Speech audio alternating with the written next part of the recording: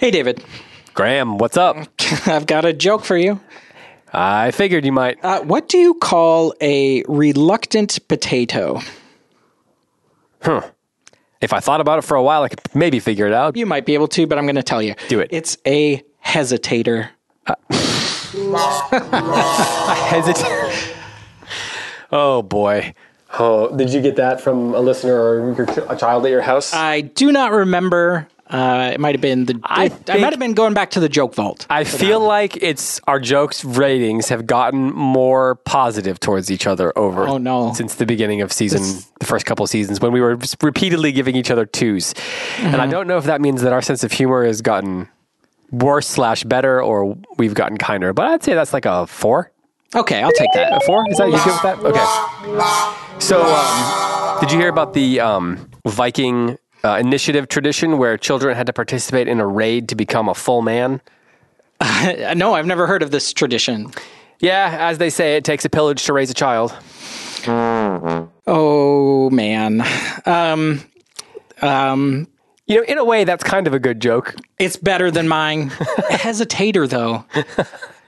I want to give that a 4.2. Okay. That's the exact same as you gave me. Did I? I think we're on the same wavelength. Okay. I think we're punching at the same weight. Okay. Did I say 4.2 or 4.5? Uh-oh. Anyway, enough of the nonsense. Let's get on with the nonsense. Welcome back to Witty Windle, a whimsical interactive show for kids who love stories, words, and grown-worthy jokes, featuring your favorite authors and illustrators. It's part book club, part game show. It's an adventure through the wild world of wordplay. I'm David Kern. And I'm Graham Pittman. And you are listening to the 3rd episode of the 6th season. This is episode 6.3 of Witty Windle. Thank you for listening. The 3rd. The 3rd. We made it to the 3rd. Official number. And then we go back into other numbers that aren't as funny, like 4th and 5th and 6th. Yeah, right. Those first 3, though, 1th, 2th, and 3th, right. hilarious. Very fun numbers, exactly. Hilarious to us. Yeah, do you think the kids at this point are like, come on, guys. No. That's wrong. No. Rolling their eyes. Everybody loves it. Okay, all right, great. 100% approval. Everything we do on this podcast, everybody loves 100% approval of all of our sense of humor. Well, we are here with another great episode of Witty Windle. Our guest on this episode is an author named Carolyn Leiloglou, and our conversation with her is coming up in a little bit. But first, we need to tell you about sponsors, and we're going to probably eat some snacks, and we're going to talk about crazy words, and we're going to tell a story. So all that's coming up before we interview Carolyn Leiloglou. This is... all our podcasts are packed. We say they're packed with nonsense. Right. They're packed with some good stuff. Well, can nonsense be good? Yeah, you're right. You're right. I mean, what am I thinking? On this episode, on this show. What am I thinking? We're redefining nonsense in a way here at Witty Windle. That's actually very true. I think about that a lot. Anyway, all right, what's up next? Before we get to all that nonsense and all that redefined nonsense, we have to tell you about something that is not nonsensical, and that is the beautiful books that are coming from our friends over at Waxwing Books. If you're looking for books that the whole family will love to read, look no further than Waxwing Books, the brand new boutique publishing house from Read Aloud Revival, a podcast and online community dedicated to helping both adults and kids fall in love with reading aloud. Graham, do you like reading aloud? I do like reading aloud. I read aloud tonight for an hour. Oh, what did you read? To my daughter, I read half an hour of The Chamber of Secrets. Oh, nice. And to my son, I read half an hour of Jonathan Auxier's Peter Nimble and His Fantastic Eyes. Nice. Good books. Great books. But let's say you weren't in love with reading aloud, or your kids weren't yet. Then, we might recommend that people check out Waxwing Books because they're going to help with that very problem. Waxwing publishes books for a wide range of ages, containing illustrations you'll want to look at a little longer than necessary. And I can confirm this because I read aloud these books to my daughter, and she spends a lot of time. She says, wait, go back. I'm not done looking at that page yet. So That's exactly what they're describing there. The text is delicious to read aloud, and the stories pull both adults and children in. Their first 2 releases are A Little More Beautiful, which my daughter loves. That's kind of about gardening and libraries and public spaces and friendships and things like that. And then you've got While Everyone is Sleeping, which I don't want to say too much about because that's brand new, but you should definitely get that one. And again, the artwork is so beautiful in those, and we like those both at our house. Those are both written by Sarah Mackenzie, and they're available for purchase at waxwingbooks.com or wherever you get books, such as Goldberry Books. Last episode, I had some waxwing facts. Fax wings, if you will. Right, about waxwing, like the creature. The bird. Yes. Yeah. Remember I said that they have that like black mask kind of thing that, and I didn't know why they were called waxwings. Did you find out? Yeah. And it's obvious. But I've never thought about it. But waxwings, some of the wing feathers have red tips, like they've been dipped in wax. You know how people used to seal bottles in wax? Yep. That's why. That's cool. So they've got red tipped wings, wax wings, and then masks. And masks, yeah. That's one of the coolest sounding creatures. I know. That's a great choice. Yeah. For a publishing company. We don't have a lot of waxwings in North Carolina. I think we have some, but we don't have a lot. But where Sarah Mackenzie is, it looks like there's quite a few cedar waxwings. If you like amazing creatures and amazing books, then Waxwing Books is where you want to check out. So waxwingbooks.com, that link is in the show notes, or of course you can find it wherever you, just however you get on the internet. Also, just you can get these books in bookstores, you can get on Amazon, you can get them from waxwingbooks.com. So we are very grateful to them for sponsoring this season and making episodes like this possible, making the nonsense possible. Making the nonsense possible. So thank you to Waxwing Books for helping us redefine nonsense. All right, Graham. Do we have anything we need to talk about before we get into snack time? Yes, we do. We have some news for this season. Okay. This is your official announcement. For 6.3. That for season 6, we are again going to be reading some listener stories. So right at the end of the season on the yeah. So last season, a bunch of people sent stories in. We selected 4 of them and read them on a later episode. We are going to do the same thing this time. There was a few stories people sent in that were great and we didn't get to. We're going to go back and revisit those and look at those, maybe pick a couple of those. But if you have not sent in a story yet, please do so in the next week or 2. How should kids do that? They would email us at podcasts@goldberrybooks.com. Nice. So they can just send that in the text of an email or as a Word document or whatever they want. And last season we did it as like a standalone episode where we read those stories. We might do that again, or we might just read a few in our Question Palooza episode at the end of the season to make that episode even longer, because it's the last one. We're still sorting out exactly what we're going to do. Yeah, and you want that last episode to be. You don't want to say goodbye. We want an extravaganza. Just make it as long as possible. Right. You have an announcement too. Well, we also are going to be posting a thread on our Substack, which is withywindle.substack.com, where we are going to be asking for your favorite craziest words in the English language. So what we're going to do is we're going to have a thread there, and all you have to do is enter in that thread what your favorite crazy words are, and then we're going to choose from those entries some people that we're going to send signed posters to. Now, the posters are technically not on sale right now, but if you missed out on that, then you still can get a chance to win a poster by going there and entering a crazy word. We had a few extra, and we were like, what are we going to do with these? We got to give them away. Right. So click the link in the show notes, which will take you to our Substack. That's right. It's free to sign up. You just put in your email address, and then you can go find that post and comment on it.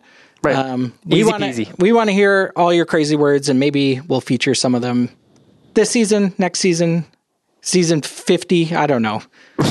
We'll see. All right, Graham, Crazy Words is coming up in a second, but all this chatter is making me hungry. So what do you say we do some snack time now before we get to Crazy Words? Yes, please. And we have, yet again, more snacks that were sent in by the audience. I love seeing a box come out and not knowing what's inside it. This is like, it's like Christmas every time we record. These are coming from our friends, the Crofts. They have a note here. It says, congratulations on starting your 6th season of With You Windle. We can't wait to hear all the guest interviews and all the fun nonsense. We sent some freeze-dried candy for you to try out and would love to hear how they rank. We also included something here for David as well. Sorry, Graham. Have a great season. What? You'll see. So we're going to start with that thing here to see if you like it. And then we're going to rank these. We're going to have to rank these freeze-dried candies. Freeze-dried First, though, candy. Now, this is a package that you probably would not normally like. It's Brock's. It looks like candy corn. Oh, they sent you candy corn. They sent special candy corn, though. They're mellow cream caramel apples. It sounds...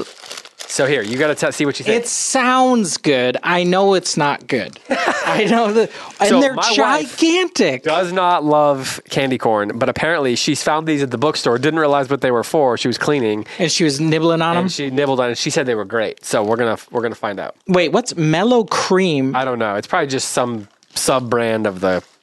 Okay, are you ready? Yeah. So candy corn. So it's brown on one side and green on the top. It's the texture of a candy corn. And you love candy corn. I don't like it. This looks like I haven't put this in my mouth yet. I'm scared of it. It looks like Oh, weird. A wax melt, like you would put on like a candle warmer. Yep. And they would melt and Yeah. All right, let's try that. That sounds delicious. I'd eat that. You definitely can taste that caramel apple. You know those suckers, the lollipops that are caramel apple? It's got that flavor. Okay. I like this.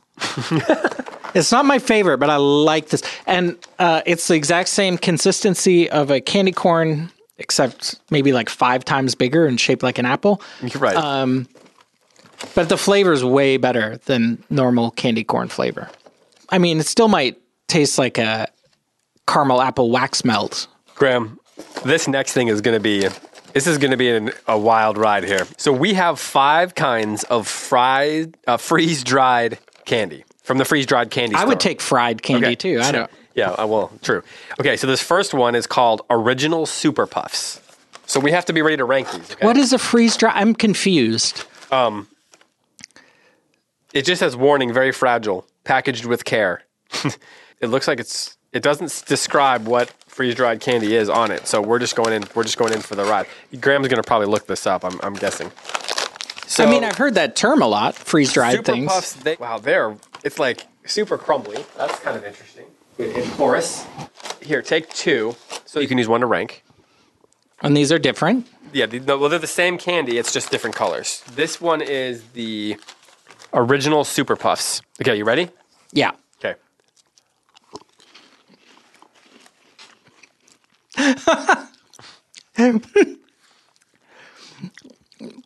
That is so interesting.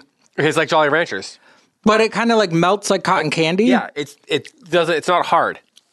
It's like porous, it looks like a sponge, crumbly sponge. These are fun. This is delicious. All right, what's the pink one? It doesn't say the different flavors. It doesn't matter. Okay, so this next thing is Original Crunchers. So they claim... Oh, that's watermelon. The Crofts have comparisons here. So they said that these last ones were like Jolly Ranchers. They taste exactly like Jolly Ranchers. These ones, they say, are like Starbursts, but they actually are wrapped in Starburst wrappers. Freeze-dried Starburst? Yeah, I guess. Yeah, I'm a little confused about why they have actual Starburst wrappers on them. Well, those are crunchy. This is a hard one to talk while eating. It kind of breaks your mind. Yeah. Because I recognize these flavors. I grew up with these exact flavors. Mm-hmm. But the texture, this is not the Starburst I'm used to. No. But I'm here for it. I like this. This is a wild experience. Okay, this next thing are called Shell Shocks, and they look like Skittles. Hey, what's your favorite? Do you like Skittles or Starburst better? Probably Starburst. Freeze-dried candy is probably loud on the microphone to eat. Okay, you ready? These ones are Original Shell Shocks. I like those. Freeze-dried Skittle. Yep. So imagine a Skittle just like breaking apart in your mouth and crumbling. Yeah. So, thing is, they're such a weird texture.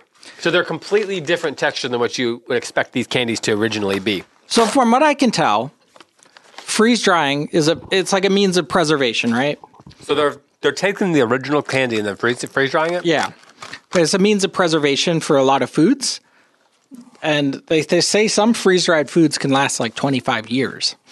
And what they're doing is making the food very cold and dehydrating it. So it freezes and forms like ice crystals in it, but then eventually those ice crystals evaporate. Something like that.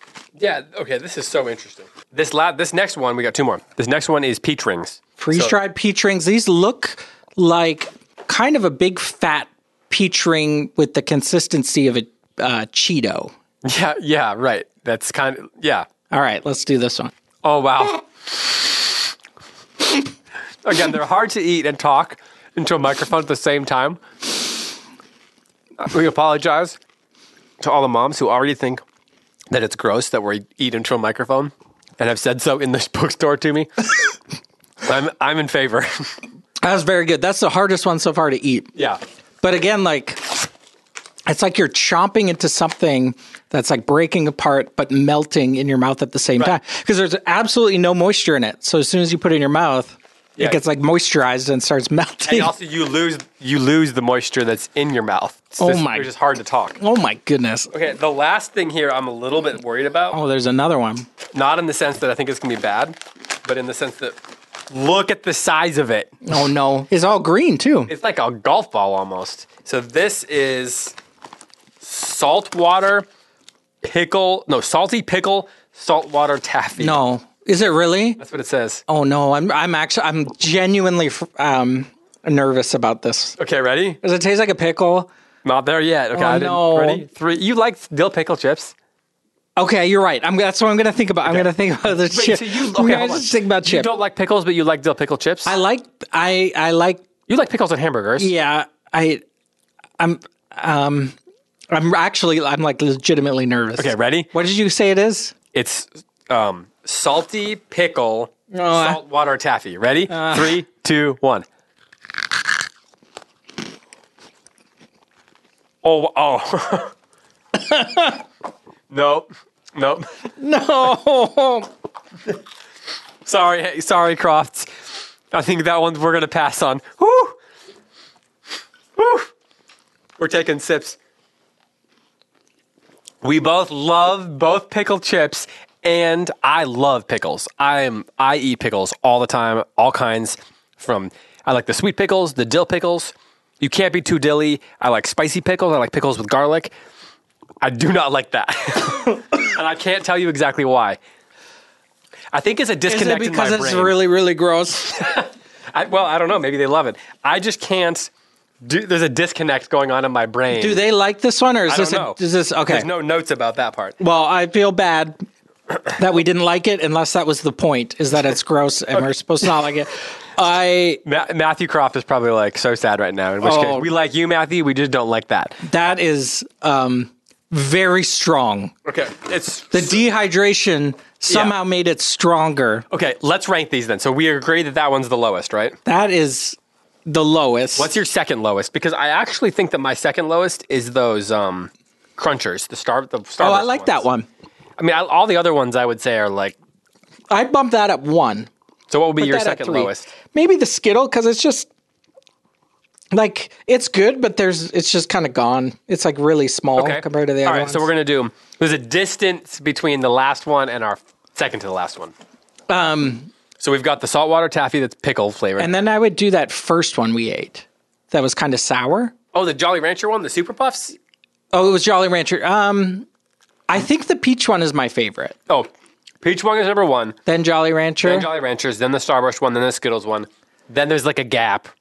There's a chasm. A cliff. There's and then the pickly taffy. Well, I think it's also like taking something I love, which is saltwater taffy, and it's like a cruel joke. You also like dill pickle. It's just the combo is like the brain. I can't process it. We are not going to be able to explain this to you. You need to go find freeze-dried taffy pickle nonsense. You can go to the freeze-driedcandystore.com according to this bag and order your own and try them. Try that on your own. Yeah. And just for fun. Then maybe we're wrong. Maybe take a video of your little brother eating it, so you'll have that for the rest of your life. I'm not saying it's exactly like those trick jelly beans that you eat at Halloween, but it's not like that. If I got this as a Bertie Bott's bean, it would be one of the worst. Although, I mean, it's better than like the cat food vomit or like, one, but or like boogers or whatever. Oh my word! Well, Crofts, thank you for that experience. That was a lot of fun. We apologize if you really, really liked the dill pickle, the salty pickle, saltwater taffy one, but we didn't. So otherwise, everything was delicious. All right, we're going to take a quick break, and we'll be back in a second with Crazy Words.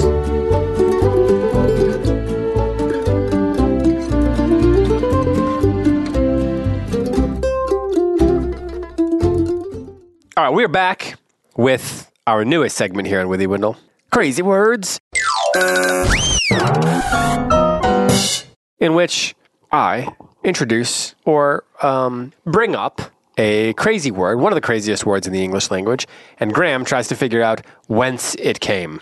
In other words, where did it come from and what's it mean and how did it come to be something that we use at least occasionally in daily life or in literature in our English language. There's a lot of strange words in English. There are a lot of strange words. We're learning this. Hey, you know what? If you had to guess, we learned this at home at our house today. Oh. If you had to guess when Spanish became a commonly used language, when would you guess? Just like in centuries. Spanish became like in the world. Yeah. When Spanish became a commonly used language. Yeah. In the world. Not necessarily like in America, but. So this is a trick question. Is this going to be like the 20th century? No, it's not the 20th century. I mean, I would think it evolved from this is hard. And unrelated to crazy words, mostly. Take a century's guess. 10th century. According to my research, after my kids asked me this very question, because I didn't know at the time, 13th century. That's late. Yeah, that's what I thought. I thought I was going late. I thought it would be a little bit earlier, yeah. Because my kid said, did English or Spanish come first? Yeah. And it turns out Great question. That Spanish came second, and it came from Italian, and there's a whole thing that happened with its evolution. But anyway, so here we are talking about crazy words in the English language. The word for today is whippersnapper. As in, that little whippersnapper was playing on my lawn again and I threw a baseball at him. Whippersnapper. Yeah. Yeah, this is like when I think of like my grandparents. Or any grandparents. Your grandparents were whippersnappers? No, they were calling people whippersnappers. Oh, okay. So what's a whippersnapper, Graham? When I hear that word, I think of somebody with a lot of energy, but also maybe a little mischievous, maybe a little bit of a ruffian. A ruffian, another good word. Okay. Not a hoodlum, though. No, not okay. Got it. I mean, I would say it's more like in jest.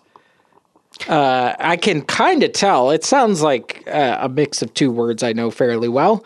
Let's break it down. This is a compound of whip and snap, and you're saying that this is the person who's snapping that whip or is being snapped by it. Maybe there's some energy there. It does come from whip snapper, which was a person who was a cracker of whips. Yeah. Yep. So whippersnapper, that's where like I feel that energy, like that person who you're calling that has.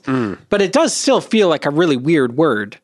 Like what does cracking a whip have to, I mean, you're cracking it at somebody and they're jumping and running? This is a great question. Where do you think it came from? Whip? I mean, English? Anglo? It comes from the English, and what century? Speaking of centuries. Let's go back to your guess about the Spanish, 13th. It's actually been a part of the English language since the 17th century. But the fun thing is that it doesn't necessarily have to have anything to do with snaps or whips exactly, except that it kind of does. Okay. So it's a mixture of two ideas. Who would you want to whip or snap? Why would you be like snapping at someone or whipping them? To get their attention or to hold them back or to get them to move. There you go. Yeah. So it comes from the idea of a lazy person who had no ambitions, who wasn't doing what you wanted them to do, so you would snap at them or whip them to get them going. Oh, so the whippersnapper is lazy. Right. And by calling them that, you are kind of snapping the whip at them. Right. Young whippersnapper. So, of course, now it's like, a young person who's causing problems or just is cheeky. You might not be getting off of your lawn. Right, exactly, Yeah. exactly. I believe the definition now is a young and cheeky or presumptuous person. Presumptuous, okay. At the time, the idea was it was somebody who you needed to get moving along. And then, of course, young people are often the people who you need to move along. You know, when you're not getting up in the morning and your dad or your grandpa or someone says, "Get out of bed, you young whippersnapper!" Whoa. Then, I mean, I don't know why your dad sounds like that, but your grandpa might. Yeah, maybe. Was that a spitting image vocally of your grandfather? That's actually the voice of me in the morning. Oh. So that... Rowan, get out of bed, you young whippersnapper. Yep, exactly. I knew it. It's because I've stayed in hotel rooms with you before, and until about 10 o'clock in the morning. Can you give me my coffee, please? Oh, yeah. This is ringing true. Yeah, right. Ashley, how does that sound? So whippersnapper, it's a crazy word, and it's a word that, you know, we should all be using at least 10% more, I'd say it's delightful. It's a delightful, crazy word. And I like how the definition has changed, but not like crazily, right? Like sometimes it's like completely different than it originally was, which, I mean, that's how languages work. But whippersnapper is not a piece of candy that tastes like a pickle. It's still connected somehow to the original meaning. Yeah. Exactly. Well, Graham, that was a good job by you, and that brings us to the end of Crazy Words, and we'll be back in just a minute with another story.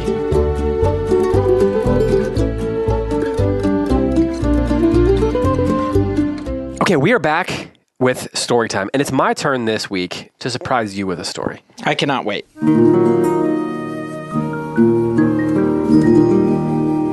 This is a story that is adapted from The Canterbury Tales by Geoffrey Chaucer. Do you know about The Canterbury Tales? Yes, I've heard of that.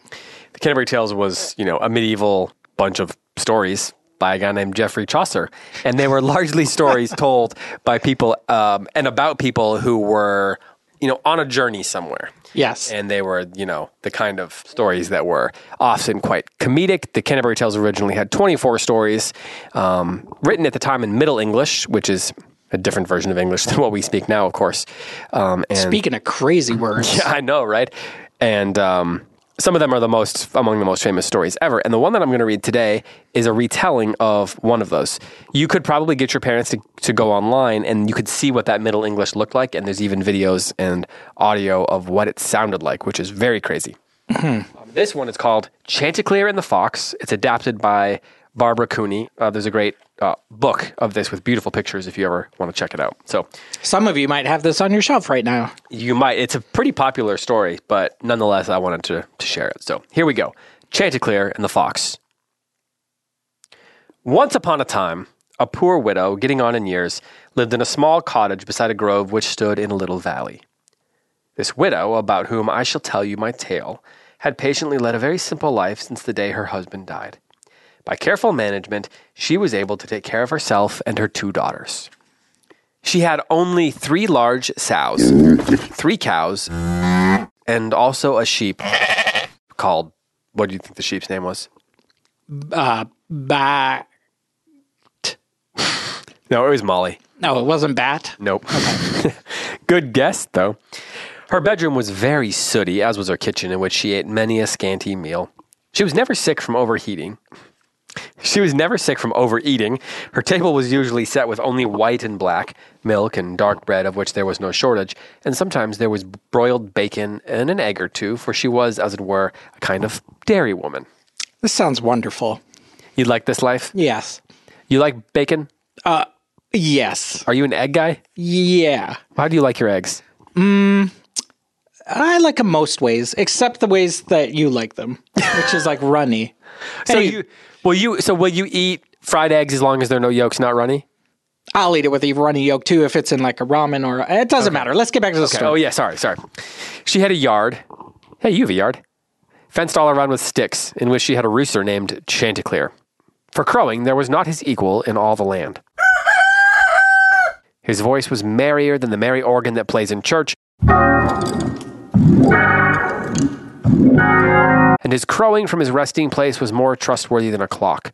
Hey, Logan, could you drop in some hearty crows here?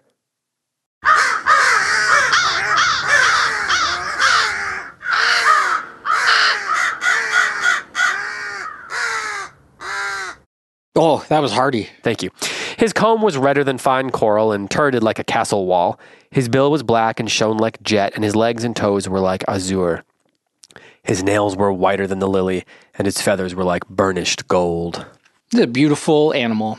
Now this fine rooster had 7 hens, all colored exceedingly like him. You say 7 heads? No, hens. Oh, okay. Do we need some hen sound effects here just in case? That clears it up. The hen with the prettiest throat was called Fair Demoiselle Partlet. She was polite, discreet, debonair, good word, and companionable, and she had conducted herself so well since the time that she was 7 days old that truly she held the heart of Chanticleer all tightly locked. You know how they say that in animal, like in dog years, it's 1 year is 7 years? Sure. I wonder how many years in chicken life 7 days is. Oh, good question. Anyway, it was a great joy to hear them sing in sweet harmony when the bright sun began to rise. For in those days, so I'm told, beasts and birds could talk and sing. And so it happened, one day at dawn, as Chanticleer sat on his perch surrounded by the hens, that he began to groan in his throat like a man troubled by his dreams. When Partlet heard him moaning this way, she was frightened and said, "Dear heart, what ails you that you groan in such a matter?" You want to do a quick groan for us? And he answered, saying, "Madam, I dreamed just now that I was in much danger. I dreamed that I was roaming up and down within our yard when I saw a beast like a hound which tried to grab my body and would have killed me. His color was between yellow and red, and his tail and both ears were tipped with black, different from the rest of his fur, like a waxwing." It doesn't say that. I'm just saying that. His snout was small, and his 2 eyes glowed. I almost died of fear at the sight of him. Doubtless that's what caused my groaning. "Go on," she said. "Shame on you. You know I cannot love a coward, by my faith. Haven't you a man's heart, and haven't you a beard? Be merry, husband. Do not fear dreams." Thoughts on this, Graham? Quickly thoughts on this, the way she speaks to her husband about his being a coward. Okay, so she calls him beardless.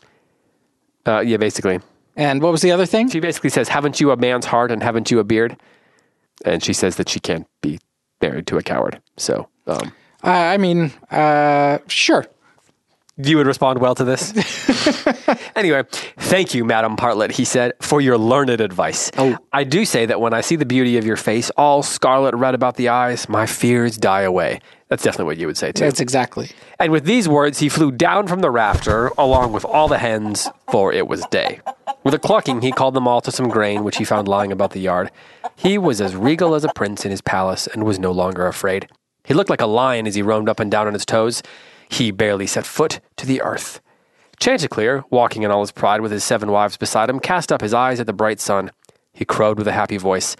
"Listen how the happy birds sing and how the fresh flowers grow. My heart is full of gaiety and joy." But suddenly a sorrowful event overtook him. A fox, tipped with black and full of sly wickedness, had lived in the grove 3 years. That same night he burst through the hedges into the yard where fair Chanticleer and his wives were in the habit of going, and this fox lay quietly in a bed of herbs until almost noon of that day. Laying quietly in a bed of herbs until noon. That's a morning. Add some bacon and eggs in that scenario. Yeah, and then you're going to have somebody coming up to you and saying, "Let's get on with it, young whippersnapper." Well, then you could also take some of those herbs, put them on your eggs. It sounds wonderful. Anyway, Partlet, with all her sisters nearby, lay merrily bathing in the sand, with her back to the sun, and the lordly Chanticleer sang more joyfully than the mermaid in the sea. Now, it happened that as he cast his eye upon a butterfly among the herbs, Chanticleer became aware of the fox lying low. He had no desire to crow then, but at once cried, "Cock, cock," and started up like a man, frightened in his heart. And he would have fled at once if the fox had not said, "My dear sir, alas, where are you going? Are you afraid of me, your father's friend? The reason I came was only to listen to you sing, for truly you have as merry a voice as any angel in heaven. My lord, your father, God bless his soul, and also your courteous mother did me the great honor of visiting my house. Except for you, I have never heard anyone who could sing as your father did in the morning. In order to make his voice stronger, he would close both his eyes, and he would stand on his tiptoes and stretch forth his long, slender neck. Now, sing, sir, for holy charity. Let's see whether you can sing as well as your father." This is a very eloquent and perhaps sly fox. You know, to think about foxes, right? Well, Chanticleer began to beat his wings. He stood high on his toes and stretched his neck, closed his eyes, and he crowed loudly. At once the fox jumped up, grabbed Chanticleer by the throat, and carried him toward the woods. Alas, that Chanticleer flew down from the rafters. Alas, that his wife took no heed of his dreams. And all this trouble came on a Friday. Just ruins the weekend. The cows, the sheep, and even the hogs, so frightened were they by the shouting, ran after him too. They ran so hard they thought their hearts would burst. The neighbors' ducks quacked as if they were to be killed, and their geese, from fear, flew over the trees. The noise was so terrible that the bees swarmed from their hives. It seemed that heaven would fall. Now, good people, I beg you to listen. This rooster in the fox's mouth spoke to the fox in spite of his fear, saying, Sir, if I were you, so help me God, I would say, turn back, you proud peasants. I have reached the edge of the wood now. The rooster shall stay here. In spite of you, I will eat him in faith and not be long about it. In faith, the fox answered, it shall be done. And as soon as he spoke the words, the rooster nimbly broke away from his mouth and flew at once into a tree. When the fox saw that the rooster was gone, he said, Ah, Chanticleer, alas, I have done you a bad turn. I frightened you when I grabbed you and took you out of the yard. But, sir, I did it without evil intention. Calm down. I'll tell you what I meant. What should he do? Nay, said Chanticleer, never again shall you with your flattery get me to sing with my eyes closed. For he who closes his eyes when he should watch, God let him never prosper. No, said the fox, but God bring misfortune to him who is so careless about his self-control as to prattle when he should hold his peace. See, said the widow as the fox slunk into the grove, that is the result of trusting in flattery. And she marched with her flock back to the yard in the little valley. The end. You think he's still up in that tree to this day? I feel like the lady in the farm probably carried him home. Oh, that's nice. Yeah. And then she probably got a dog or something to fight off the foxes in the future. That's a wonderful story. Thanks for bringing that one. You're welcome. Thanks to Geoffrey Chaucer for coming up with that one. Also to Barbara Cooney for adapting it. Great book, and the illustrations are really, really beautiful. All right, that brings us to the end of story time. Up next, in just a second, we are going to introduce you to this week's guest. But before we get to the author conversation, we need to take a quick break and tell you about a contest that we are participating in and helping promote. Graham, what holiday is coming up in a couple weeks? That would be, Halloween. That's the one. The one where you get dressed up and you come up with a costume and you get candy. And you get candy and you walk around and your legs get tired and then everyone goes home and doesn't sleep for 6 weeks and then has to go to the dentist. Yeah, that one, yeah.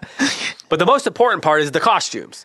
So you'll need a costume idea this year, right, Graham? No, I definitely do. You don't have one already? Not yet. I have like grand ambitions and then usually it's right at the deadline. You're going to wear a hoodie and then you're going to wear a straw hat with it. Oh, You're just going to add the straw hat so you're normal. Yes, that. We'll talk about it, but okay, I haven't decided. Okay. Well, there's a new book coming out that we think can help you come up with a new costume. It's a collection of Aesop's fables, which means it's full of wise birds and sneaky foxes, like the one you just read about, and foolish children. And our friends at the Circe Institute, who are publishing it, are doing a fun costume contest in celebration of this new forthcoming book. Now, you and I both did work on this a little bit. I did some layout on the inside. You worked on the cover, so there's a connection to us as well. Mm-hmm. And we are excited about this book coming out. If you dress up like a character from Aesop's fables, post a picture on Instagram or on Facebook, and then enter the tag Circe Press. So hashtag CIRCEPRESS or hashtag Aesop, AESOP. Then you get entered to win a free copy of this book signed by both of us. We like to sign the covers and, have some fun little additions that Graham will sometimes add to these covers. So don't worry, there won't be only one winner or even two winners, but there will be 3 lucky winners. So Graham, how can people be entered to win this again? And then how can they learn more about this book? To be entered to win, have either post on your own account or have your parents post the picture of you in a costume inspired by Aesop's fables with the hashtag CIRCEPRESS. Press, Circe Press, one word. And then to learn more about the book, it's not out yet, and it's not even out on pre-order yet, but it will be very soon at circeinstitute.org/books. And we'll post that in the show notes as well. So very excited about this book where it's going to be really good. And, if you are looking for a costume or want a chance to win this book or just to participate in this contest, because we are going to be involved in helping choose the winners. That's right. And maybe you already have your costume picked out for Halloween. Maybe you're going to be Darth Vader. Or maybe you're not going to go trick-or-treating at all. Or maybe you're not at all, and you just want to flex your creative muscles and come up with a costume for fun. Go do it. This sounds great. And you don't have to get us the pictures posted on Halloween. Just do it by November 6th and post it with that hashtag. And so that gives you some runway if you're not trick-or-treating or you want to do something else or on Halloween or whatever. So there's a little bit of flexibility there. So thank you to Circe Institute for sponsoring this episode as well. All right. Let's tell everyone about our guest. She is named Carolyn Leiloglou. She lives in San Antonio, Texas with her husband Demetrios, who is a pediatrician, and they have 4 kids. Carolyn's stories and poems have been published in over a dozen children's magazines, including Highlights and Ladybug and Cricket and The School Magazine and Clubhouse Junior. She was a finalist for the 2018 Catherine Patterson Prize, and her picture book, Library's Most Wanted, was a 2021 Willa Literary Award finalist in children's fiction and nonfiction. Her new book is called Beneath the Swirling Sky, and it's about a house full of paintings, a missing sister, and a family secret that send a boy and his cousin into a world where art is the key. If you like the Wingfeather books or the Pages & Co. books, it's a great option for you. And she tells us a little bit about that in just a second. So without further ado, here is our conversation with Carolyn Leiloglou. All right, we are here with Carolyn Leiloglou. Did I get that right, Carolyn? Yes, perfect. All right, Carolyn Leiloglou. Carolyn, thank you so much for coming on Withing Window. We are very excited to have you here on the 3rd episode of season 6. You're not as excited as I am, so just to let you know. Well, hey, you know what? Graham, we have a guest who listens to the show. Woohoo! Yeah, finally. Yes. I don't know. Yeah, exactly. Yeah, actually, I'm sure there's other guests. I know for a fact there are other guests that have listened. But Carolyn, this is really exciting to have you here.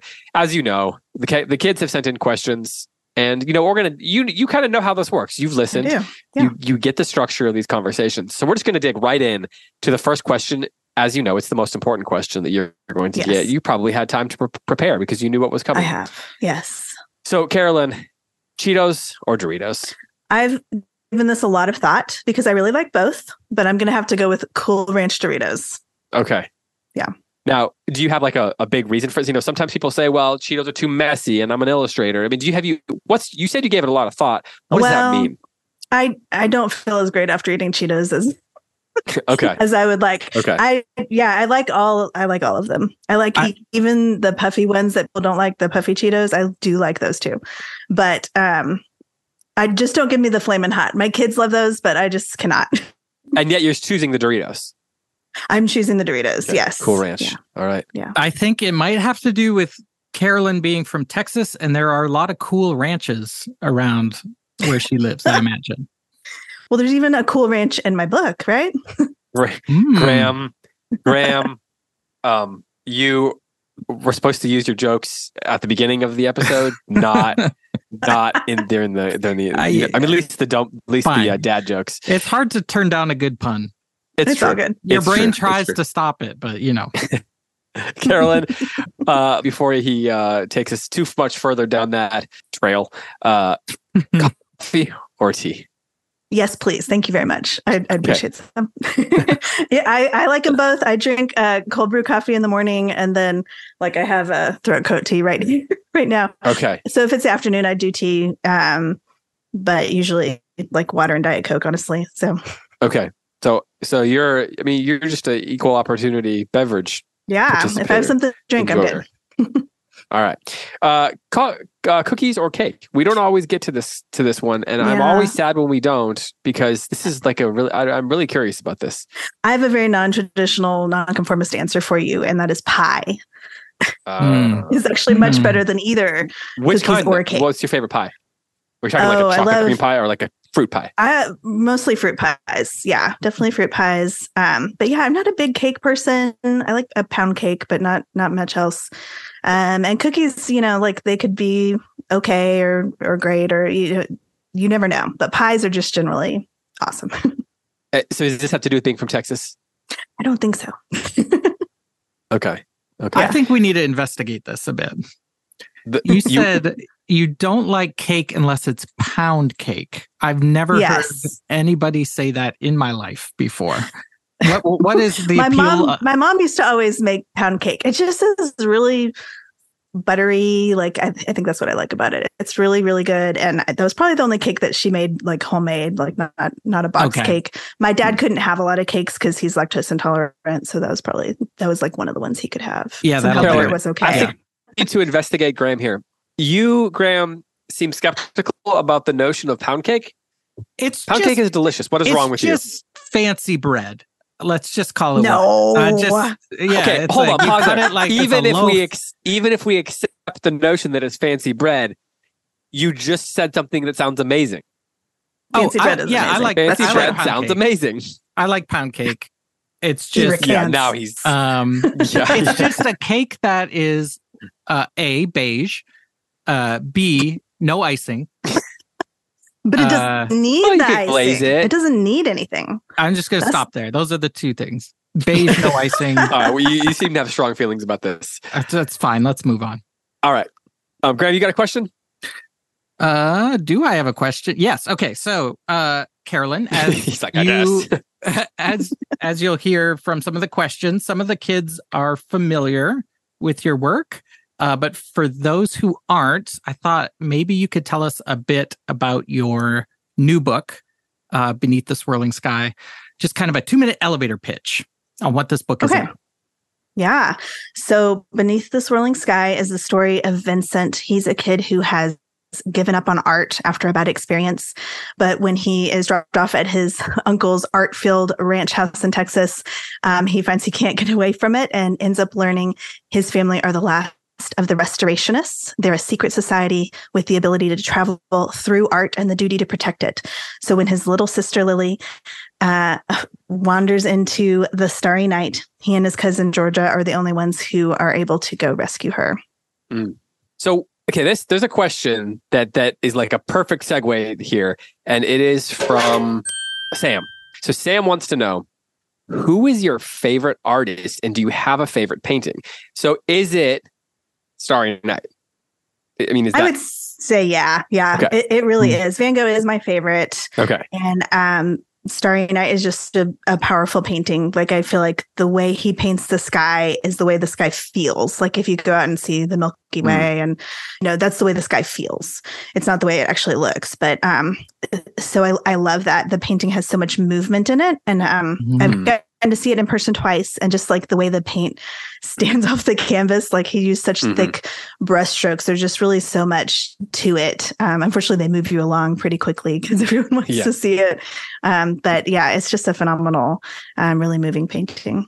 Back in May, my wife and I were in England, and one of the highlights was going to the National Galleries there, and they had Van Gogh's Sunflowers painting. Yeah. And first of all, everybody's around it, and what they're doing is they're taking selfies where they're not facing the painting. It's their phone is facing the painting, and they're just in front of the painting. It's all very confusing and bleak. But when you get up, when you see the painting, you can see, I've never really experienced what you're describing there, where you can see just how much paint is on this painting and has been there for so long, and like the textures and all of that. It's so cool to see an original painting like that, where you can't touch it obviously, but you can almost feel it just by seeing it up close.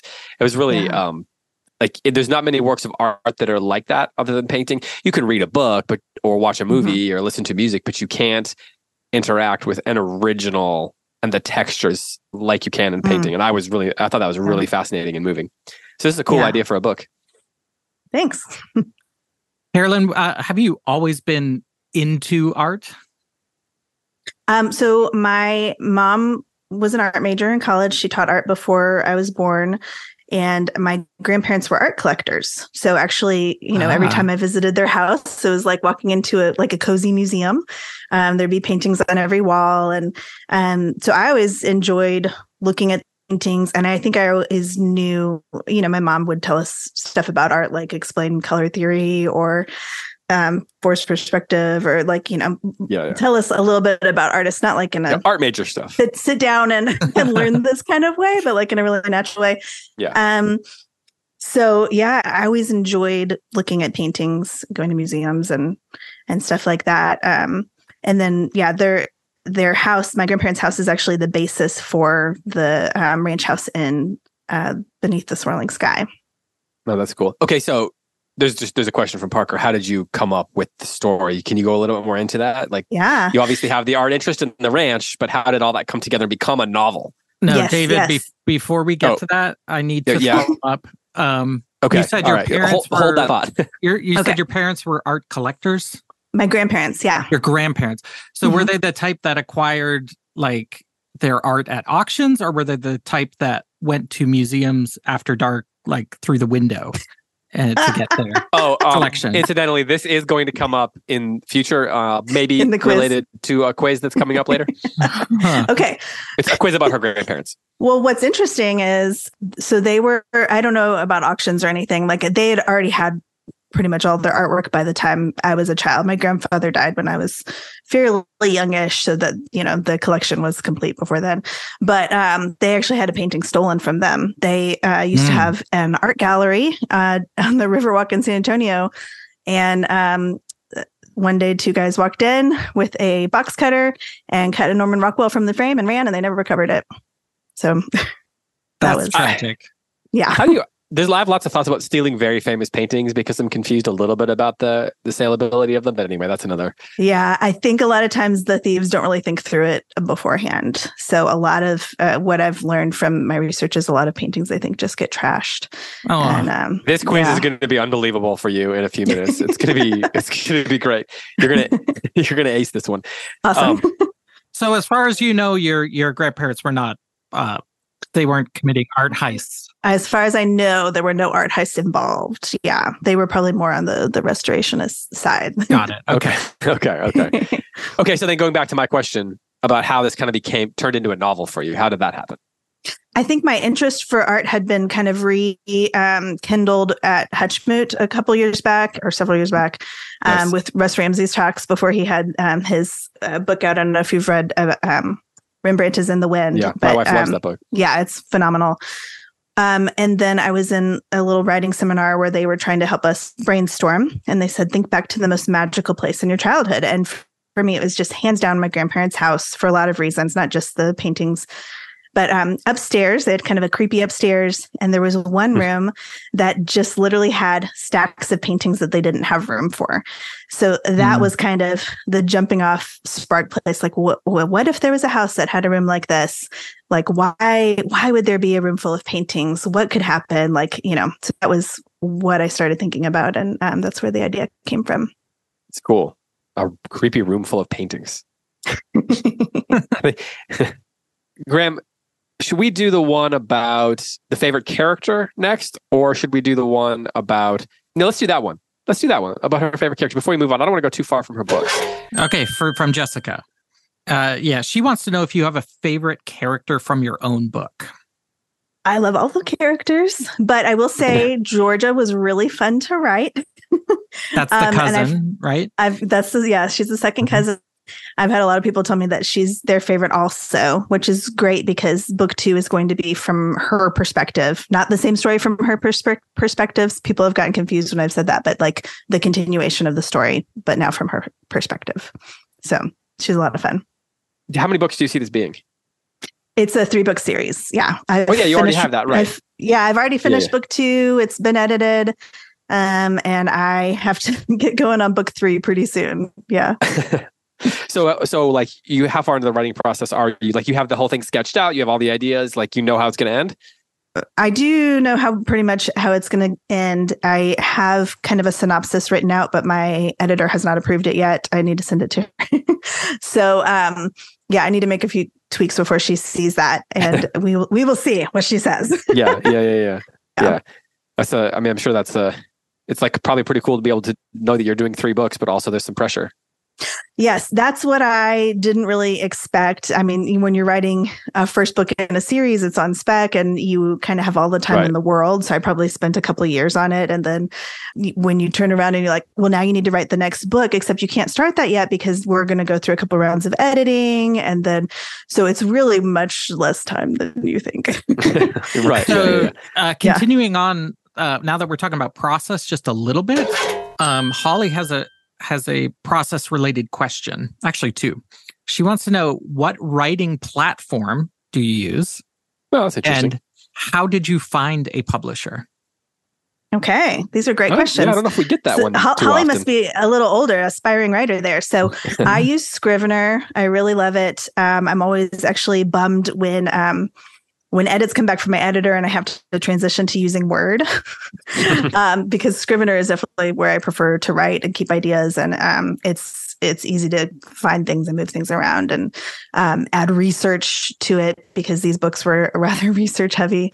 I was like, why didn't I just write a straight fantasy? Why did I have to connect it to the real world facts? Yeah. So next series. Yeah, seriously. Yes. So Scrivener is my number one. And then how did I find a publisher? So for this book, this publisher, this is actually, I'm with my third publisher, second agent. So I had broken up with my first agent, which was really kind of a difficult decision. And it was in 2020. I ended up going to an online Christian children's writers conference.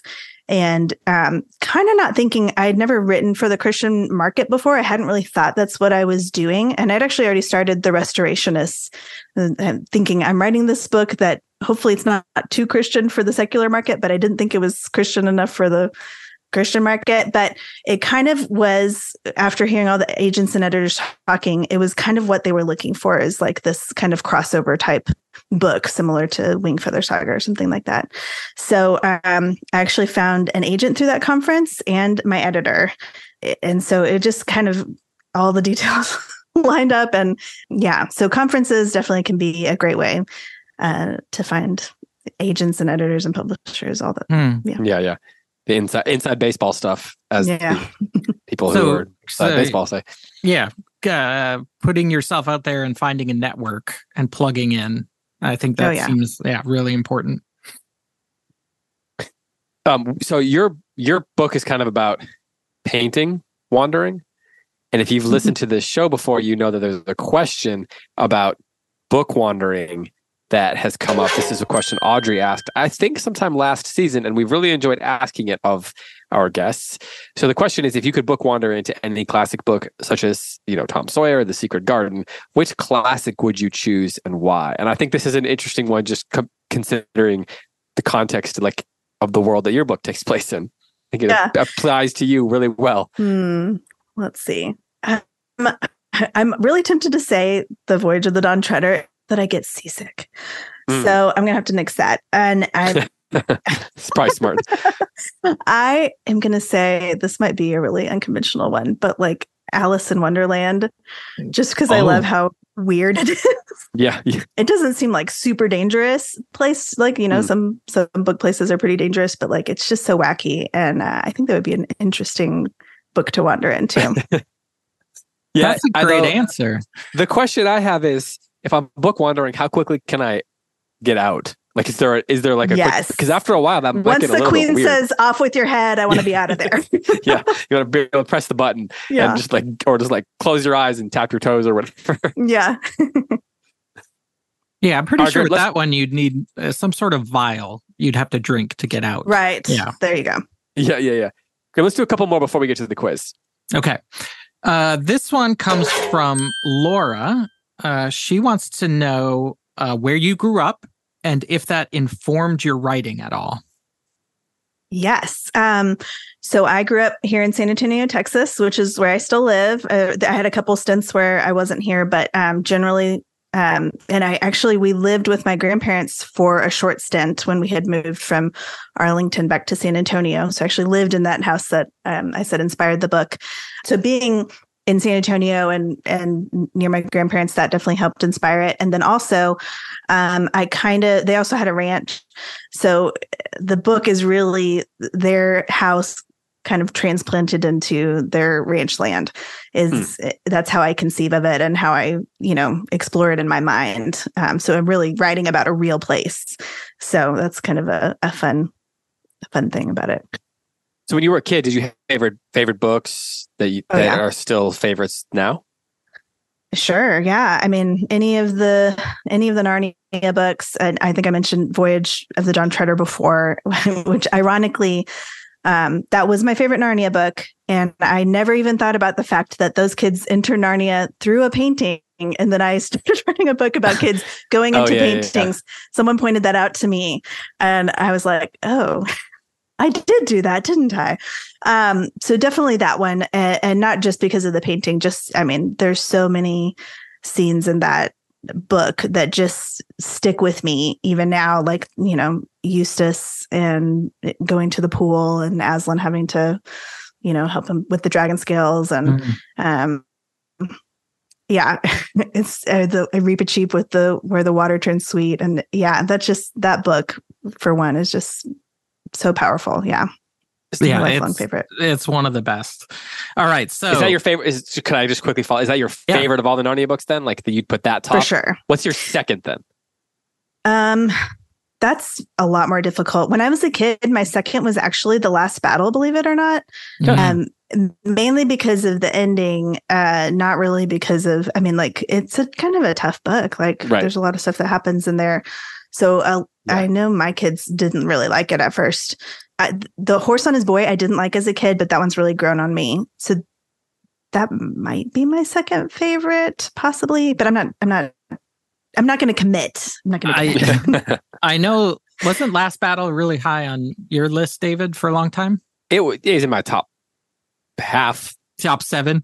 Yeah, he's in my top 4 of the 7. Voyage is my favorite. Yeah, Last Battle is the one my son, it's at the bottom for him because I probably read it to him too early. And, Tash is a little bit scary. So that might have been one of my only and few parenting mistakes. The one that I like the best, like more now as an adult than I did when I was a kid is The Silver Chair. I didn't like that one as much, but as a little kid, now I like it a lot. I loved Horse and His Boy when I was a kid too. Anyway, well, I might have to change to The Silver Chair because I did like that. That was probably my third as a kid, and that might, it might be tied with that and the Horse and His Boy. That's got a lot of different kinds of story in it. The Silver Chair does like different kinds of books. Anyway, Graham, we're kind of off the questions here. Do you want to right the ship here? Yeah, we cannot. But wandering into Narnia is always a good idea. That's a great point. All right. Yes. So this question is from Eliana. If you had to choose one thing to save from a burning house, not a person or a pet, what would it be? Is it my house? Yeah. My burning house question. Or someone else's burning house? Let's say I think it's yours. One thing. Oh my goodness. I don't know. Would it be it would be that Norman Rockwell canvas you stole? I do not have a Norman Rockwell canvas.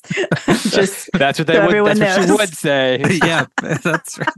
I think we broke the case, Graham.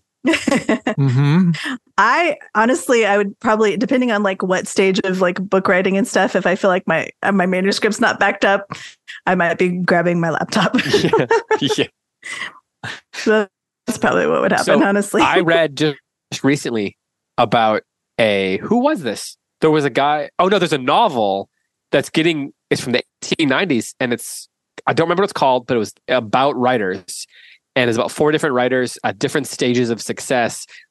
And one of the plot points is that this writer who's he's just looking like his career might be taking off, is his manuscript is in his apartment building, and the apartment building gets on fire, and he has to decide whether to help a homeless person or go with his manuscript. And that's a big plot point in this story. And this novel is from the 1890s. So there were no computers on which these things were backed up, of course. It was a big stack of papers. Yeah, like a Little Women. Didn't have free hands. Yeah, right, exactly. So I don't know what he chooses, but I just heard that this book is having like a moment again 130 years later. So anyway. Oh, interesting. Yeah. I don't remember what it's called, so that's not helpful, but Oh no. Graham, let's do this one here about if you could go back in time from Torin. So Torin wants to know if you could go back in time if you go back to any place in time, which decade would you go to? This is one we get to ask every now and then with because your books travel in time-ish, I thought this would be a good one for you.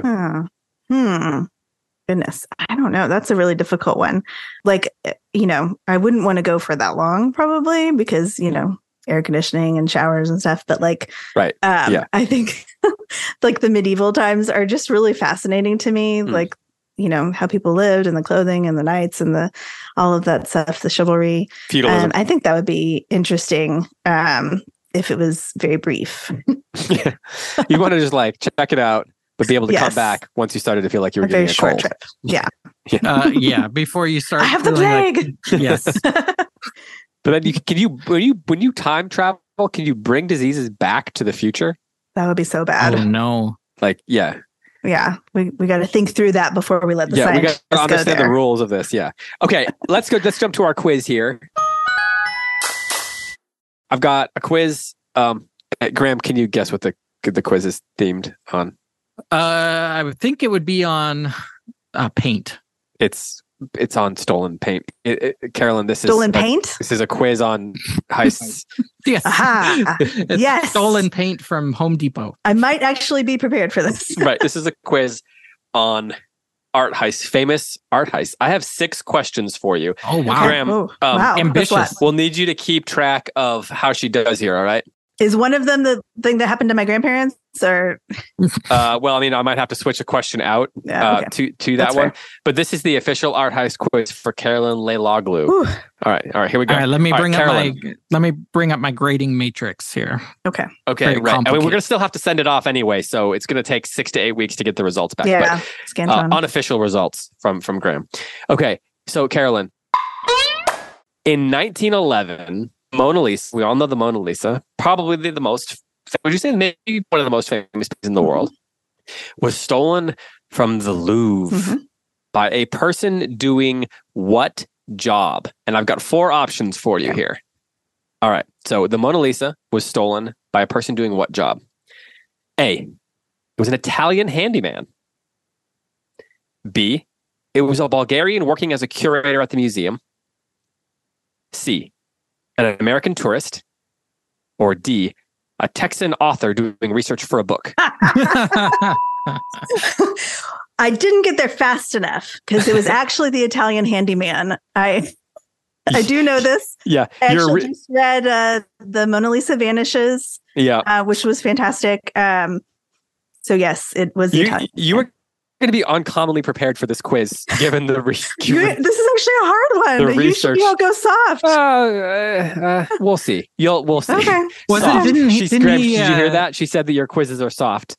Didn't the Italian handyman steal it to bring it back to like its homeland? Was that correct? I mean, like eventually you're like, was that really your point? Like, who knows? There's also hung around for a big while, right? rumor. There's this big rumor actually about it that I thought was true actually in my research, and then found out when I read that book that it was true, that someone had actually paid the Italian handyman to steal it, and then never collected it because he'd actually sold 6 different forgeries of it. But that's apparently false. So I read that apparently in my my just extremely copious amount of research that I did for this quiz, that apparently the Mona Lisa was not actually as famous as it is now prior to this heist. Exactly. It became more famous after it got stolen. Yes. So if you ever want to be famous, let that be, just have someone get kidnapped. Get kidnapped. Yeah. How is she doing so far, Graham? From what I can tell, I've Italian handyman was correct. Carried the one, and I think that's she's got one correct. Okay, here's question 2.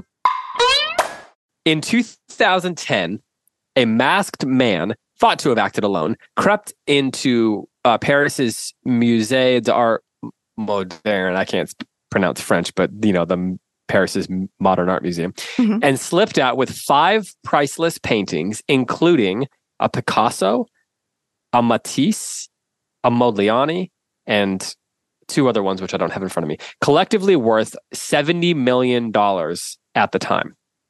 What was this masked man's nickname? Had a nickname. This is true. He had a nickname. A, really good climber thief guy.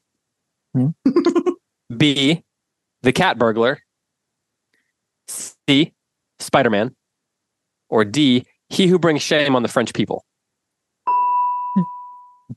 Can you say that in French? I cannot. I do not know what it is in French. I do not know the answer to this. I'm assuming the phrase cat burglar was around before 2010. So I bet it was he who brings shame on the French people. I don't know. Is that correct? No. Just imagine that it's a nickname. It's not like a phrase. Okay, then I'm going to go with the cat burglar. It is actually Spider-Man. No, that's crazy. Vieren Tomich, who came to be known as Spider-Man for scaling the sides of buildings for entry, and who honed his parlor skills as a teen scaling gravestones and mausoleums of a Paris cemetery. He was convicted for 8 years in prison. Along with jail. But again, they don't. I know that's the thing. They don't know where the paintings are to this day because they're unsellable on the open market. Because you don't steal very famous paintings because no one will buy them because they're very famous. All right, that was. If you find his web, you'll find the paintings. Seems obvious to me. I know. Well, that's how they caught him, I guess. But they just haven't found that particular web. Okay, here's the third question. On a dark and stormy night in 1969, thieves entered the Oratory of San Lorenzo in Palermo, Italy, and walked away with a painting by Caravaggio. It's called Nativity with St. Francis and St. Lawrence, and it was hung above the altar, and it's from 1600, roughly. It's either 1600 or 1609.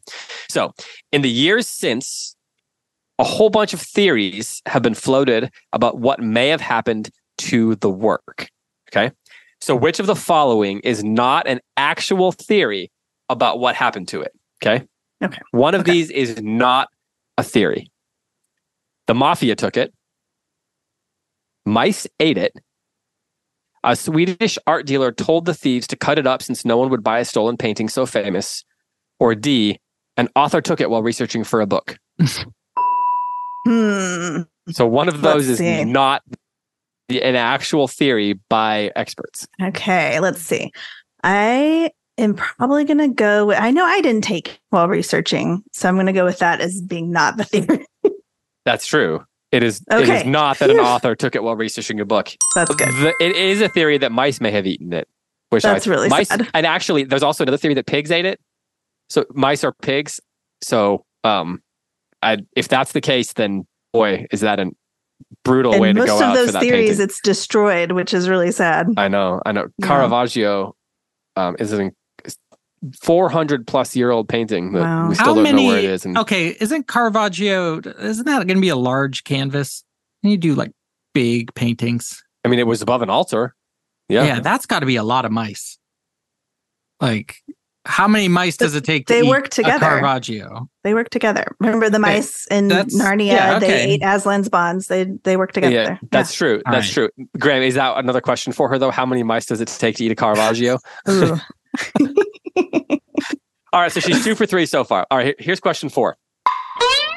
Which of the following works of art? This actually is a little bit tough, so we'll talk you through it. Okay, so which of the following works of art is considered the most stolen work of art ever? Okay, Vincent van Gogh's Starry Night, which is funny, you know. Munch's The Scream, the Ghent altarpiece, or the novel the author wrote after having stolen the Mona Lisa. So which of these is considered to be the most stolen work of art ever? I feel like The Scream has been stolen more than once. So what were the twice. Scream? I'll give you a hint. The Scream has been stolen twice. Have something else been stolen more than twice? Starry Night or the Ghent altarpiece. I will give you a hint. Yes, something has been stolen more than once. And by more than twice, I mean many more than twice. I don't remember anything about Starry Night being stolen, but maybe I just don't know. I'm going to say the Ghent altarpiece. It is. It's the Ghent altarpiece. Now, it was painted by Flemish artists in the 15th century. And since then, I'm just going to list, this thing is 14 feet wide and 11 feet high. And it weighs, guess how much it weighs? Just guess. 1,000 pounds. 2 tons. No. It weighs 2 tons, 14 feet wide and 11 feet high, weighing more than 2 tons. Is it stolen by elephants? It's been stolen at least 7 times. So here's a couple. In the 16th century, the Calvinists tried to, because it was in a Catholic church in Belgium, the Calvinists tore it down and tried to burn it. That didn't work out. In 1794, Napoleon swiped several panels of it, which ended up in the Louvre. In the 19th century, a crooked cleric, this is the phrase I got online, a crooked cleric in cahoots with an art dealer stole the wing panels, which then ended up in a museum in Berlin. In World War I, almost all of them ended up back home in Belgium, but then in 1934, thieves stole the lower left panel, demanding a ransom, which was never paid. That never turned up again. Then during World War II, the Nazis stole a bunch of it because Hitler believed it included a coded map to ancient Christian relics. Then after World War II, it was recovered by the like art. National treasure and World War II. Exactly. Man, you're giving me a lot of ideas maybe for I know. You're welcome. You're welcome. But does that even count? Research. Let me just say, because you're not saying the whole thing has been stolen multiple times, just parts of it have been stolen. I'm not even sure that totally counts. I mean, well, you still got it right. So Okay. All right. Question 5. We got 2 more questions left for you. Probably know about this one. One of the most infamous art heists ever was at the Isabella Stewart Gardner Museum in Boston, when thieves got away with 13 artworks and you can tell I got this from an English website, in a car boot, which is another word, which is what they call trunks. They were valued at a staggering $500 million. So they include of Rembrandt, of Vermeer, a Monet, and a Degas. Here's the thing. When entering the museum, the thieves uttered a very famous line, at least to art experts. When they walked in the museum and they got things started by declaring one of the following 4 things. Okay, what did they say? Okay. Did they say, "Please, sir, may I have some more?" Did they say, "It's okay, I'm working on a novel"? Did they say, "You got to ask yourself a question. Do you feel lucky? Well, do you, punk?" Or did they say, "Gentlemen, this is a robbery"? Gentlemen, this is a robbery. That is correct. They walked into the museum. They said, "Gentlemen, this is a robbery." And I believe they bound and gagged the museum guards. They were dressed as cops, actually. And that's why they were let in. And then they pretended like they were arresting one of the guys. And then it got kind of weird. And then the people were like, "What?" And then they said, "Gentlemen, this is a robbery." Yeah. And I believe if you go to the Isabella Stewart Gardner Museum in Boston, those frames are still sitting there empty, waiting for these paintings to be returned. Yes. Actually, the museum is not allowed to replace them with anything else. According to Isabella's trust that she put up for the museum, if they ever change anything, then everything has to be liquidated and given away to, I think, a certain university or something like that. So they can't do anything other than just hopefully wait for the paintings to someday be returned. But I know a lot about this one. No, I haven't been there, but I know about this one because one of the paintings is in my book. So the bad guys in the book all have actual paintings that have been stolen and not recovered, and so one of those is in the book. So, as you might know, we have a bookstore here in Concord, and I do know. I have this whole goal of one day having a whole section in the bookstore of just art heist books. I want to have multiple shelves just of books on art heists. Oh, I thought you were going to say. I love it. I thought you were going to say stolen books. Stolen books about paintings. Art heists. Yeah, exactly. Okay, here is the last question for you, Carolyn. Okay, and you're doing pretty well so far. I think you got 4 out of 5. Many of the world's most famous paintings are scenes, as you know, from mythology or fairy tales and other forms of stories. Even famous novels have had famous paintings made of them. If you could choose one famous artist to make a painting from a scene in your book, what artist would it be and why? And you can't choose Starry Night, just because that's so an artist to create a painting of something in my book. Does it have to be a living artist? Well, okay, so no, it can be anybody in history. Actually, or someone who's living. A living artist already did paint something from my book. I don't know if y'all know this, but Jamin Still painted a painting that's one of the only non-famous paintings, or one of the characters paints something in the book, and Jamin Still created that painting. And then is the dragon one? Cool. It's the dragon, yeah. It's really cool. So if I could have someone paint a painting, let's say a non-living painter then. A non-living painter paint a painting. I guess I would love to see. How many paintings could a non-living painter paint? If a non-living painter could paint. I would love to see Van Gogh's rendition of what happens in my book on the Storm of the Sea of Galilee. That would be an interesting mashup. And that's the one that was painting, right? Stolen, right? That's From the one that was Isabella stolen Stewart and not Gardner. recovered. Yeah. Well, Graham, how did she do on this quiz? Carolyn, let me see. 5 out of 6. That is Unofficially. It's unofficially. that is an excellent score if it holds. We'll see. If it holds, especially because I some of feel these a little questions were actually sabotaged. difficult. Yeah. All right, Graham, before we let Carolyn go, we got to ask her a couple questions. Should we start with, well, I'll let you choose which one we start with. You'll let me choose? Yeah, I'm going to let you have Whoa. some agency. All right, Carolyn, I want to know I want to know what advice you have for young authors out there. My main advice would be to not give up when things get difficult. So when I was a kid, I was trying to write novels in elementary school and stories and stuff. But things got hard, right? My ideas dried up, or, I doubted myself, and school was always easy for me. So when writing was hard, I quit until I never wrote again until I had kids, really.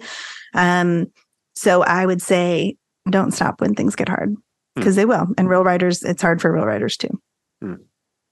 What do you do when it gets hard? You keep pressing on, or you take a break. You ask for advice from a friend. There's a lot of things you can do, but don't give up on something just because it's hard. So my strategy generally when writing gets hard is I find a blanket and then I crawl under it, and I usually take it under a table and I stay there for a really long time. How do you feel about that kind of process? That could work. Yeah. As long as you come back out. Okay. All right. And, okay. I'll work on that part. And look at it again. Okay. All right. Yeah. Sometimes you have to put the manuscript away for a while and come back to it, work on something else. But yeah, it's worth keeping going. I usually scream into a pillow. I find that helps. Not until you're hoarse, but just enough. Just enough. Right. Yeah. To get it out. To let it out. I actually, on my desktop background, I have this picture and it's like typography, and it says, "You'll think of something." And I like that. It actually really helps a lot. Because getting discouraged when you're doing anything creative is like a big part of the process. And even doing something creative for years, it doesn't necessarily go away. Unless you're like Stephen King or something, who just kind of seems to... pay someone to do his work for him? He seems to be able to write 30 pages a day, let's say. He's an everyday writer. I will say something that was game-changing for me was doing NaNoWriMo, National Novel Writing Month, because I'd only written picture books for years and years, or short stories, and didn't think I could make it through a novel, and I committed to doing that. It was actually finished on my 40th birthday, my first novel. That one is in a drawer somewhere. But it showed me that I could do it, that I could keep pressing on and get it done. Finish something. Yeah. Mm-hmm.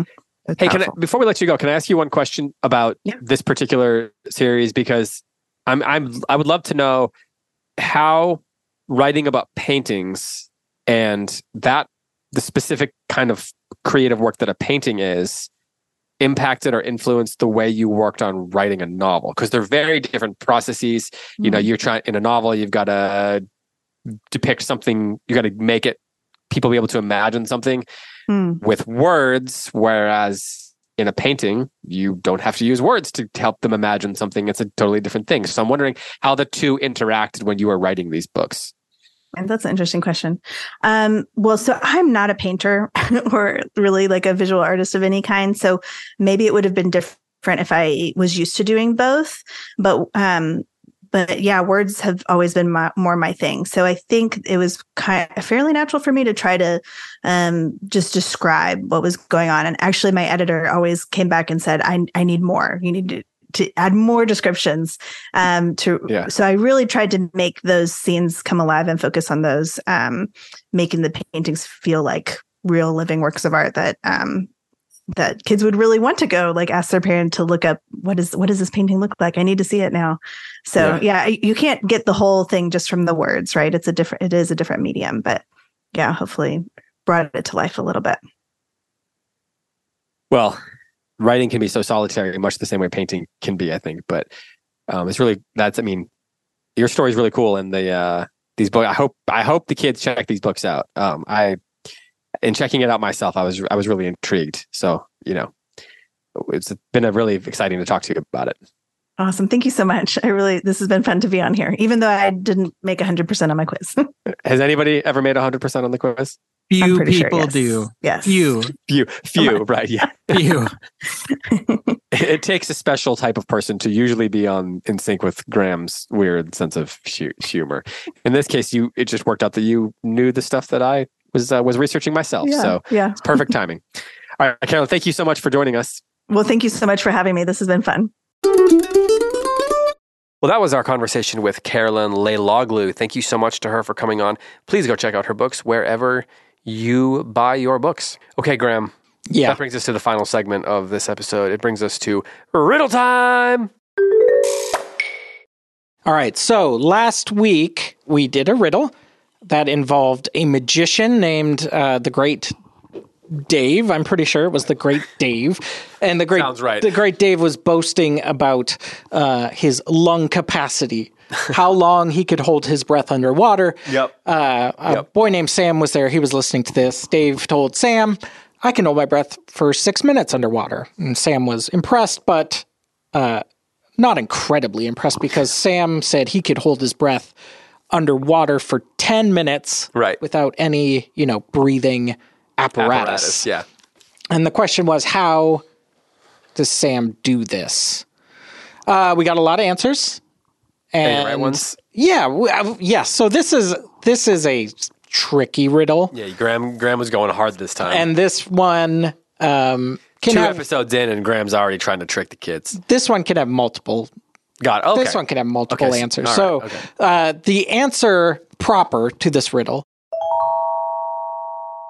is that he poured a glass of water and held it aloft above his head. Okay. Above his head. He was breathing underwater. He was breathing underwater for 10 minutes. Although, you have to hold something over your head for 10 minutes. That's a feat. I'm impressed. Unless he put the rest of the glass on his head, then anyway, it doesn't matter. Feat. Also a word that has a double meaning. But we got some answers in. We got that answer in. Okay. And then we got some answers in that I thought were clever. Like he wrote the word underwater and put it above his head. Because then he's holding his, he's underwater. Underwater, yeah. Okay. Anyway, tricky riddle. Good job, everybody. All right, this week. Give us a new one, Graham. This week. Better be good. We have a family. Normal family. What are their names? It's a family of brothers. All right? Brothers, okay. There is Adam and Brian and Carl and Dave. And the Wonder Smithvilles. And Elliot. Yes. All right, I know them. Adam, Brian, Carl, Dave, and Elliot. The Wonder Smithvilles. They're hanging out at home. They're just having a good time. Okay. They don't have school today. They're very excited. Oh, so these are not adult brothers? No, these are kids. Okay. Yeah. Do they have parents? The parents are on holiday. So one of the kids is old enough to watch them at home. Yeah. Okay, so they're kids, but they're not tiny kids. Correct. Okay. Yeah. So they're having a good time. They've been maybe eating some pizzas. Maybe they watched a couple shows, but they're done with the screen time, let's say. No adults around, so they're following the rules strictly. They're finding some other things to do around the house. Right. Okay, so Adam's there. He decides he's going to study. He's the studious one of the bunch. All right. Okay. Brian is playing chess. Okay. Carl, he's reading. Okay. We like that. He's reading. Right. David is writing. Okay. Yeah, like I say, they're fairly studious here. We got chess, we got study, we got reading, we got writing. Yep, so Adam, Brian, Carl, and David. Okay. Those are the things they are doing. Okay. But what is Elliot doing? That is the riddle. That's the riddle? Yes. That's all the information you're going to give. And that's all the information you need is contained in that riddle. Okay. So say the names again. Adam, Brian, Carl, and David. Okay. What is Elliot doing? Okay. You might have to listen to this one a few times. Okay. If you think you know the answer to this riddle, email us at podcasts@goldberrybooks.com. And you can also email us if you have a lazy or a crazy word that you want to suggest to us. We would love to hear that. Or if you have author suggestions. Did you just possibly drop the hint that maybe lazy words isn't going away forever? Yeah, maybe not. I mean, we still want to hear those because maybe next season. We have some ideas. Yeah, we'll see. Yeah. And of course, don't forget about, Waxwing books, and don't forget about the costume contest, and there's lots of there's so much going on. Things going on. And then also don't forget about going to the thread and letting us know what you think the craziest words are in the English language over on our Substack. Yeah, click on the link in our show notes. It'll take you there. Sign up with your email. That will allow you can look at our Substack without putting in your email, but you won't be able to comment or anything. Right, so you're going to want to sign up with your parents' permission, or have your parents sign up. Yeah. So you can leave us those words. All right, Graham. We did it. We did it. At the end of our 3rd episode of the 6th season, we are at the end of another episode, and I feel like you're trailing off like you're tired. They're sad now that the episode. Oh, I thought you were getting. Kids are sad, right? They're not relieved. I thought you were just getting tired. No, I'm just feeling like I thought you were getting tired. You're not such a whippersnapper. Well, it's for Graham Pittman, I'm David Kern. You're supposed to say happy reading. That's what it was. Okay. For Graham Pittman, I'm David Kern. Till next time, happy reading. Goodbye.